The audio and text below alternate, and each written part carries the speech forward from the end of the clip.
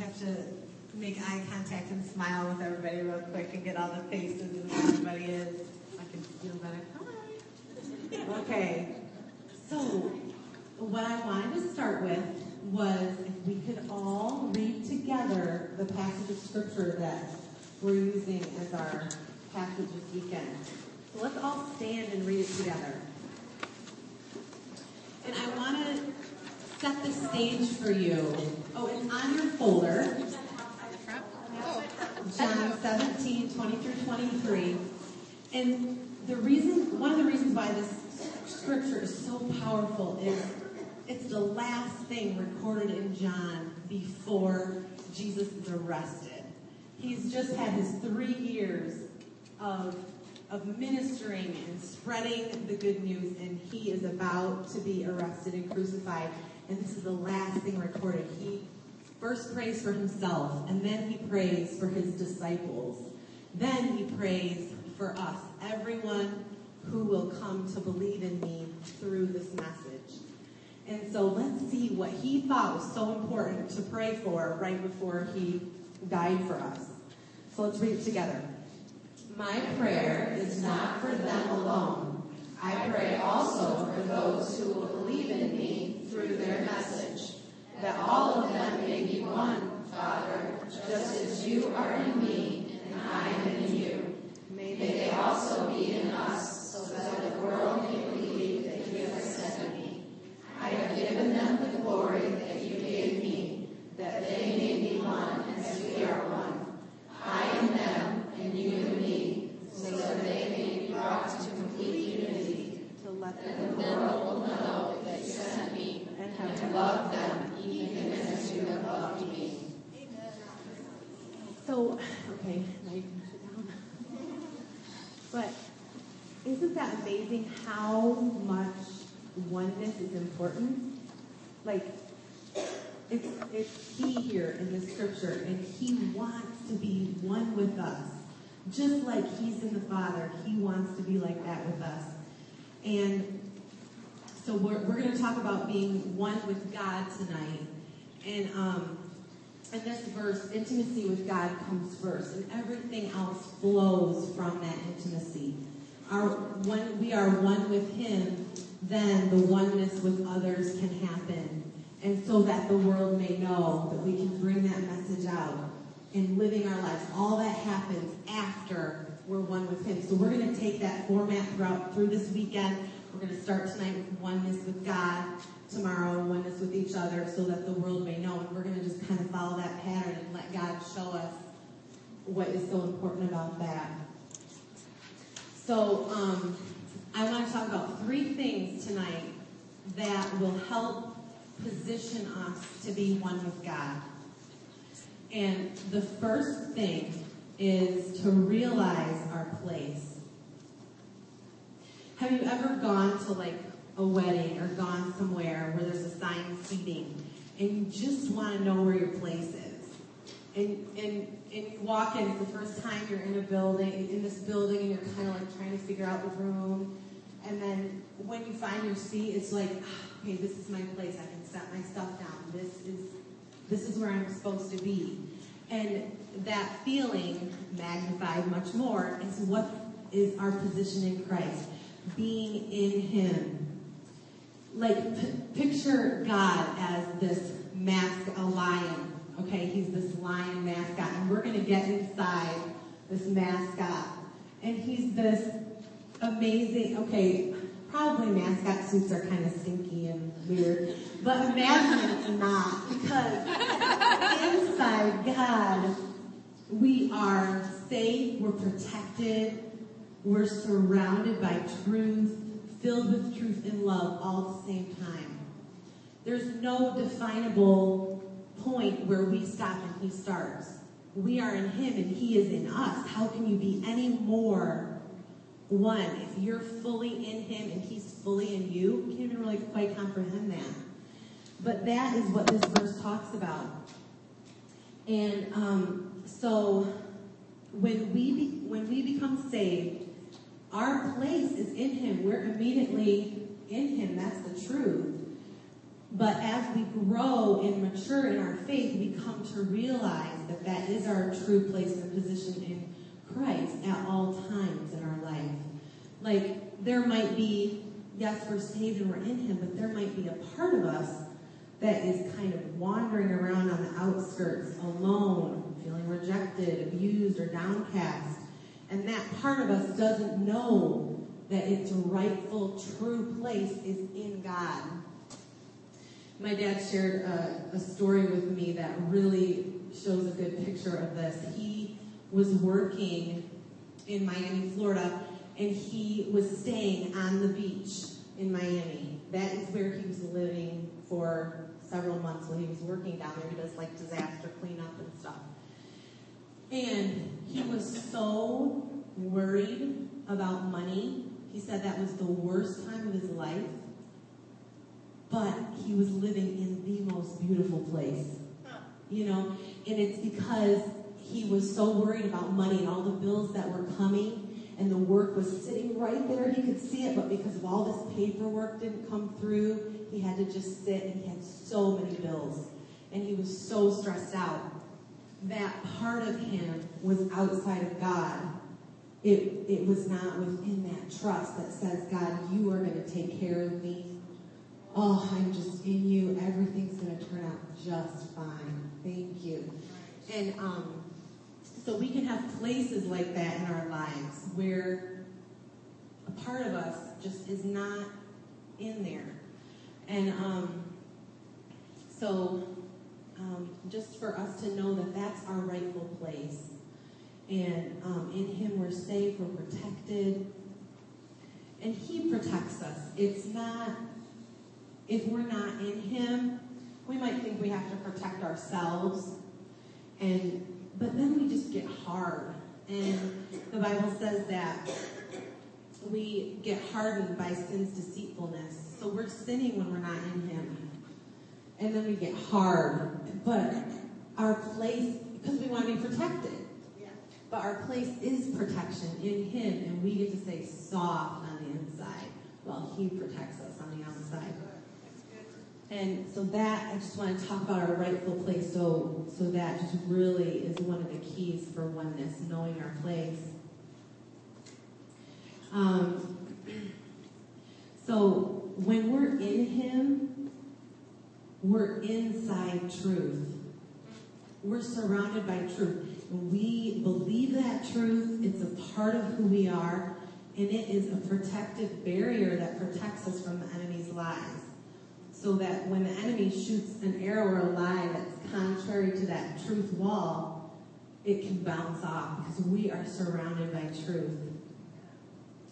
And the other thing I was thinking about being in him, it's like he's so big and strong and mighty. I kind of, for a second, was like, are we just kind of like, inside him, like kind of limp and, you know, he's doing all this stuff and we're just kind of like, inside. But he's like, no, we have an active role to play. We have armor to wear. You know, he's in us, we're in him, and we've got this armor and the shield and the sword, and we're like walking around in our Jesus suit, and he's filling us up inside, and we've got this life to live with him. It's not like this, we're just kind of wasting away doing nothing inside of him. It's exciting. And I was thinking about the armor of God. And, you know, when we're in him, we're in all of that. So the truth, we're in truth. The righteousness, we're in him and we're just full of righteousness. Salvation, the gospel. He is the gospel. And we're just in it. And then the shield of faith, with which you can extinguish all the flaming arrows of the evil one. All the flaming arrows. He gives us the tools. He gives us that. And they can all be extinguished by the shield of faith. Faith in what? Faith in God and who he is, in what he says, being sure of maybe what we don't see and certain of what we hope for because of the truth we know, and our faith is in there. And our struggle is not against flesh and blood, but against the spiritual forces of evil in the heavenly realms. And we see flesh and blood. I see Carrie. I see flesh and blood. I don't see with my physical eyes the heavenly realms. So it's easy to forget that my fight is not against flesh and blood. That my fight is against, the devil and his schemes. And so that's good to think about too, that we've got this armor and that we're fighting the forces of evil in the heavenly realms. The other thing we have is the sword of the Spirit, which is the Word of God. And I like a sword because, my son plays with swords all the time, so I'm very familiar with sword play. Fake swords, but there's at least 4 or 5 around the house every day. But anyway, so a sword is offensive and it's defensive. And with it, we can attack the enemy and we can defend the enemy with the word, the words of God, the words of truth. I'm going to talk about that more later. But I just love that. Okay, so what's your mental picture right now, guys? Okay, we're inside this God suit. We have a sword. He's completely filling every part of our being. We're completely in Him, and we have this armor, and we're living this life. Okay, so that's step 1. What's our place? That's our place in Him. The second thing is, so excited about this. It is listening to God's voice and silencing the enemy's voice. And to listen to God's voice means to welcome it, to entertain it, to be attentive to concentrate on, to take advice from, to obey, to accept. So we want to do those things with God's voice and silence the enemy's voice. And, in our lives, day to day, a million thoughts just come into our minds. And when those thoughts come, I want us to ask ourselves, who's speaking? And I got this off Chloe's Facebook page and adapted it a little bit, but I thought it was so good to help explain this point. Sometimes it's hard to tell who's speaking. Sometimes we think it's us. If the enemy says something, we might take ownership of it, even though it's this horrible thought. And oh my gosh, I can't believe I thought that. When was the enemy just saying that and you just need to say, no, be silent? Or, you know what I mean? Yes. So, but anyway, when God speaks to you, this is good. Don't feel like you have to write it all down because I wrote it on your handout and I reviewed it again. When He speaks to you, His voice makes you feel calm. Satan's makes you feel obsessed. His voice makes you feel comforted. Satan's worried. God's voice encouraged. Satan's discouraged. God's voice, you feel enlightened. Satan's voice, you feel confused. God's voice, you feel reassured. Satan's voice, you feel frightened or intimidated. So you're starting to think about this, like how do you feel when you hear something that comes in your mind? God's voice makes you feel led. Satan's voice makes you feel pushed. God's voice makes you feel still. Satan's voice makes you feel rushed. God's voice makes you feel love towards others. Satan's voice makes you feel hate towards others. God's voice makes you feel convicted. Satan's voice makes you feel condemned.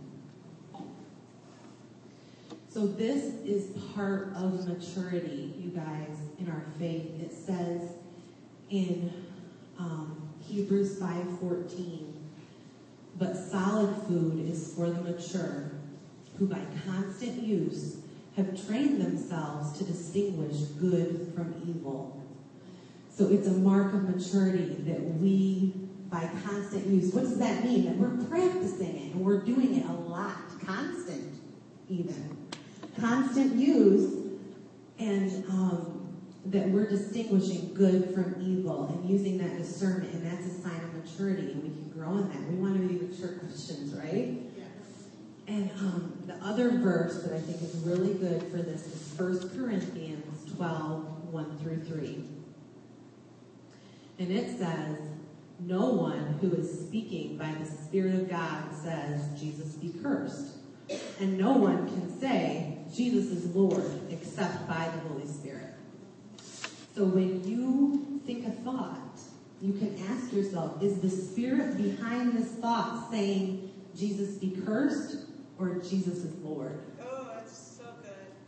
So what is the thought behind what is spoken?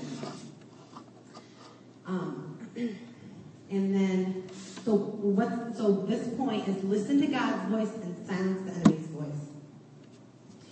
And I just want to say that Satan is not a friend that we should hear him out. He is not a friend that we should hear him out. As women, we can be really good listeners, and we can be really compassionate and kind of like hear their side of the story, and you can, and that is not the case with him. When we've identified, okay, that makes me feel like hate, or that makes me feel really frightened, you say, "Be silent." You cut it off. So let's practice that. Everyone on the count of 3. Be silent. 1, 2, 3. Be silent. Try it again. You're not actually all that great of a person. Be silent. Who do you think you are anyway? Be silent. That person is so annoying, you should just not be their friend. Be silent. I am stressed. You're so stressed. Before the full bot can even get out. I love it. But Jesus did that, didn't he? When he was tempted, as soon as the enemy would say something, he would always say, "Get behind me." He would kind of cut it off. And then what would he do? He would follow it up with truth, with that sword. You know? And so I was thinking about this as women, that it can be kind of harder. I've noticed with Bill, my husband, that he's a lot, I don't know I think this is just how men tend to be wired more, but he's a lot better at just kind of knowing yes or no, or just kind of, just starting just cut and dry, and I'm kind of seeing all the shades of gray. And anyway, so I was thinking about this, and Eve, she listened to Satan's voice, didn't she? She heard him out, and she partook of the fruit that he was offering her. And immediately death began. Decay was set in motion. And whenever we partake of Satan's fruit that he offers us, death is set in motion in our lives. So when we partake of those obsessed feelings, or those confused or rushed feelings, we're partaking of that fruit, and decay is set in motion. Now, what did Satan say to her after she took the fruit? "See, you're not dead." God said, you're not dead. And it can appear that way in our lives too. We're not dead right at first, but decay's end is death, and it's subtle at first.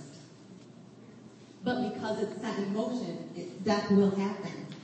And I don't have a reference for this, but it talks about in the Old Testament and then again in the New, that when we grow in Christ, we grow line upon line, precept upon precept. It's subtle. Line upon line, precept upon precept. And that's how decay is too. That's how we fall too. Line upon line. Just a little thing after a little thing. And so it's so important that we hear God's voice, we know what his voice sounds like, and we recognize when it's the enemy's voice, so that we can say, "Be silent." And then you can think of a verse, think of scripture. God has not given me a spirit of fear, but of power and love and a sound mind. And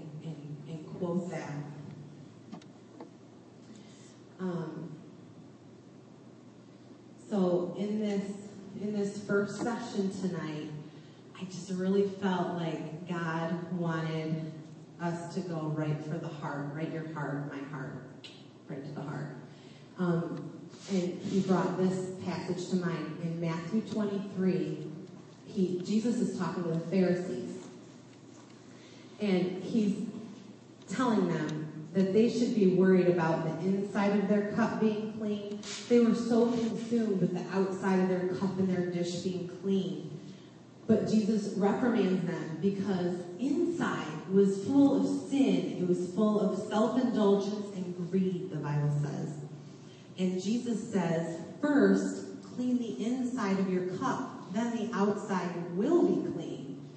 And so, you know, if we're focusing on matters like that are outside of the cup, like, you know, trying to fix this behavior or that, or getting into legalism and to-dos, and that's what the Pharisees did, right? They were under the law and they just did the law. There was nothing in their heart. There was nothing deep inside that was pure.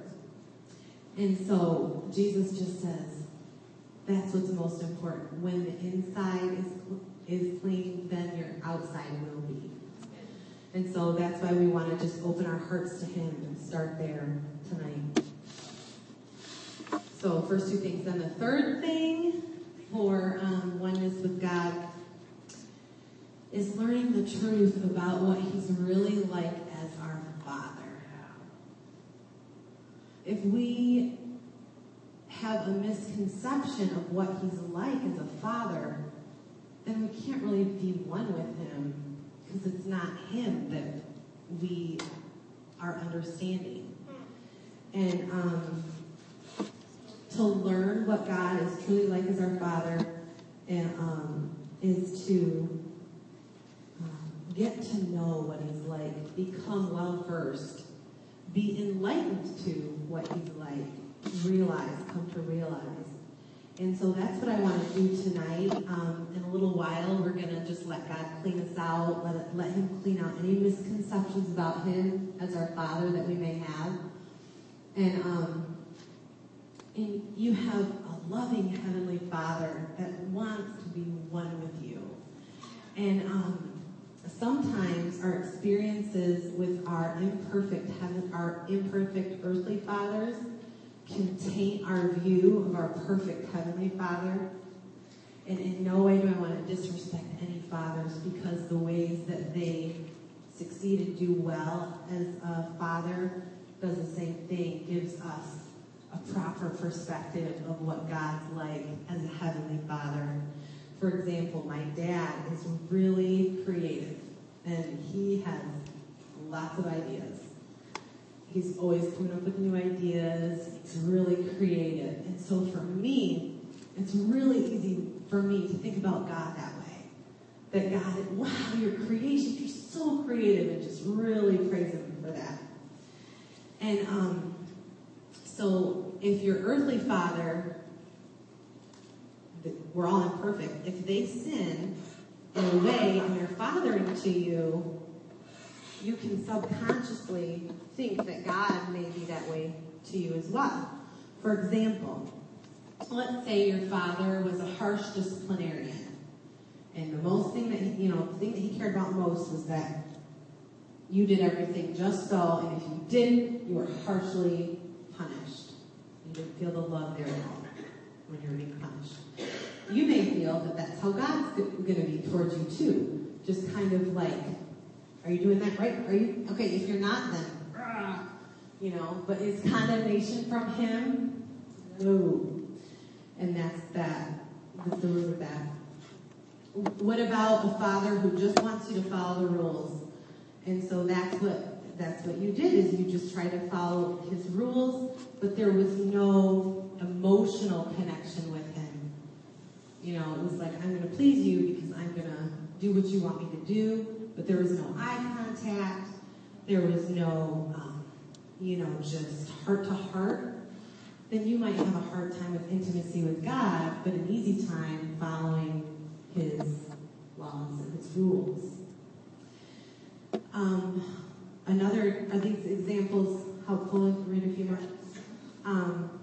If your earthly father didn't keep his word or his promises to you that he'd make to you, it might be hard to trust that God's going to come through with his promises and really follow through as well. If you're abused by your earthly father, it might be hard for you to feel like God, your father, is safe. Or maybe your earthly father was kind of boring to you and you never had any fun with him and you could never really relate to him. So you might kind of just think, yeah, God's great, I'm a Christian, but we don't really have anything in common. We're not close and hang out and stuff. Or maybe if your earthly father physically wasn't there as you were growing up, you may feel that God isn't there for you. Or if he was there, but he ignored you, like he was too busy for you, you could feel that maybe God, your father, is kind of too busy with all these other matters in the world to really care about your heart and what you're experiencing and going through. You just really want to heal that little thing. I mean, it's kind of busy. So these are just a couple examples, and Kathy is going to share a testimony right now. She has a cool testimony that speaks to this. This is Kathy Wright, Pastor Cameron's wife. Hello, everybody. A couple of months ago, I got to give a little devotional at the MOPS group, and I was talking about the fatherless of God, and I gave a kind of a story. I had just realized the dynamic in my life and with God that reflected the dynamic in my life with my dad. My dad often worked. I loved my dad, and I always felt like I was the apple of his eye. He wasn't very demonstrative, though, day to day on it. And in fact, for many years of my life, he worked second shift, so I'd be at school in the daytime when he was home, and when I came home from school, he'd already be at work, and he wouldn't get home until I got up or after I went to bed. So there's a lot of. I don't know how long that period was. It seemed like a long time, but it might have only been a year or two. But anyway, they bought property up in Baldwin, Michigan, up north, and it was out in the woods. And just about every vacation and many, many weekends, we would all go up there together as a family. And so when we did that, we were all there, and it's like, this is family time. We could it was the only time we could have pop whenever we wanted without asking. Just like, and I had a lot of great times with him, personally, just one-on-one, snowmobiling adventures and different things. And so day to day, I didn't really feel all that connected with my dad. I felt like we lived separate lives. But on these special times going away, I was like, oh, there's a connection there, and it's really cool. And I realized that in some ways, that's how it's been for me. If I go to a conference or something, or even just going to work, to church service and worship, oh man, powerful, powerful, powerful connections, just really good. We're good. We're together. We're having a good time. But then my daily life is like, oh, okay, now I gotta live my life and do my thing. And it was just weird, the parallel. And I only just realized that this year, okay? I've been learning about these dynamics since like 1995, I think. And I just continually get new breakthroughs. And I kind of realized, too, that each breakthrough we get just paves the way for the next breakthrough. It's not like we just stop and we're just going to be all perfect and done. Yeah. And so some of you may have been, working on being one with God and trusting Him as your Father for many years. And it's like, okay, been there, done that. But my personal experience is that there's always more. There's always more, and I just want to testify on that. Thank you.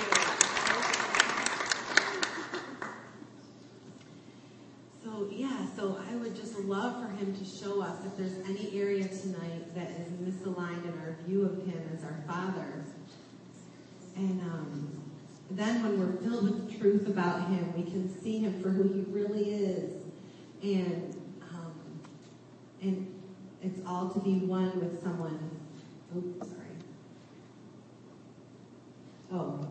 It's hard to be one with someone who you don't really know who they truly are. So that's the last point in my talk. And so let's just review really quick. The three things are real in being one with God is to realize our place, to listen to his voice and silence the enemies, and to learn what he's truly like as our Father. So what I want to do right now is lead you through a prayer. And then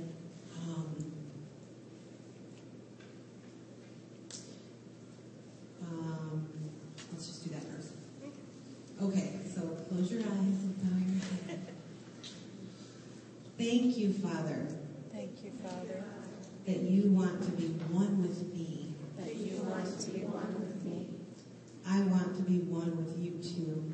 I want to be one with you too. I want you to picture yourself right now just coming into him.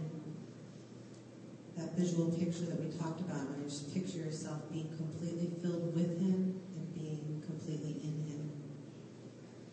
You're enveloped by him and it's warm and safe.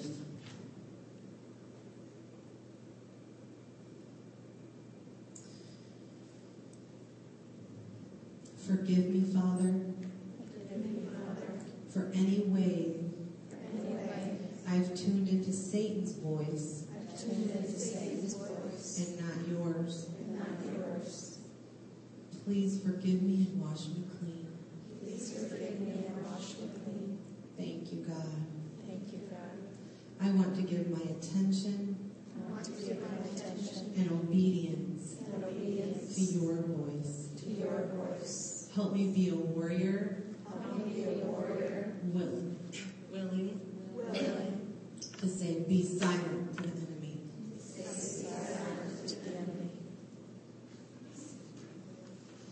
I'm going to just take a second. If there's any specific way that you feel lovingly convicted about that you've been listening to Satan's voice and not God's, I just feel like he wants to give a little time for you to specifically repent for those areas.